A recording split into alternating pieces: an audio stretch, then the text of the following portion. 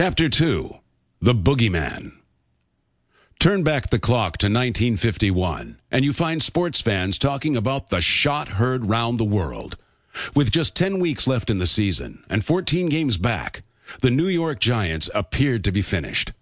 In those 53 remaining days, they came roaring back, won game after game, and on the last day of the season, tied their crosstown rival Brooklyn Dodgers to force a 3-game playoff. The Giants won the first, and the Dodgers the second. It came down to just one game. With 1 out remaining in the bottom of the ninth, down 2 runs, New York's Bobby Thompson stepped to the plate. On the third pitch, he connected, lining it down the first base line just high enough to go over the fence for the game-winning home run.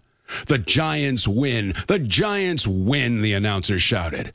The sports world couldn't believe the Giants had pulled off this miracle finish to win the National League pennant. Most doubted any team could overcome those long odds. Meanwhile, halfway across the U.S., there was another story just beginning. Just like the Giants, many would doubt him, and others would dismiss him. But to their dismay, this little guy beat 2 million to 1 odds to become a world champion. That story is pretty incredible. After all, it is my story. Let me tell you how it unfolded. I was born in 1951 in Omaha, Nebraska, when my mother, Ardella Rodgers, was just 14 years old. My most memorable recollections found us moving to different places every couple of months. When I was 3 years old, we were living at 24th and Locust Street in a one-room apartment that my mom rented from Mrs. Pruitt.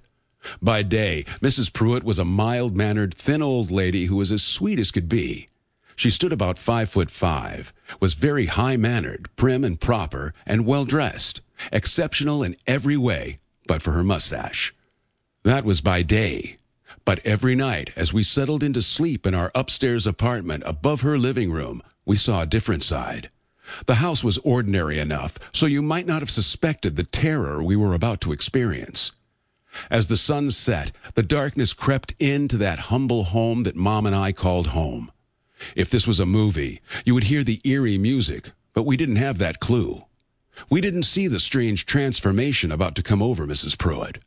Much like the legendary Dr. Jekyll and Mr. Hyde, this mild-mannered lady turned into a raving maniac, a wild-haired, big-eyed lunatic.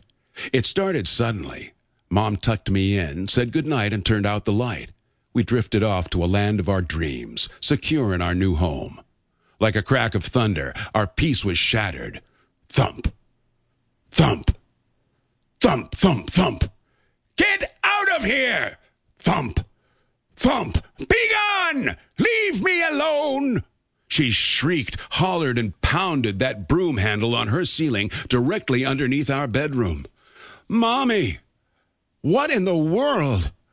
Our serenity shattered. Mom gathered me in her arms and tentatively went down the stairs to find a puzzling and horrifying sight. That prim and proper woman was wild with rage, frantically poking a broom handle against the ceiling, screaming at the top of her lungs, "Thump! Thump! Get out of there!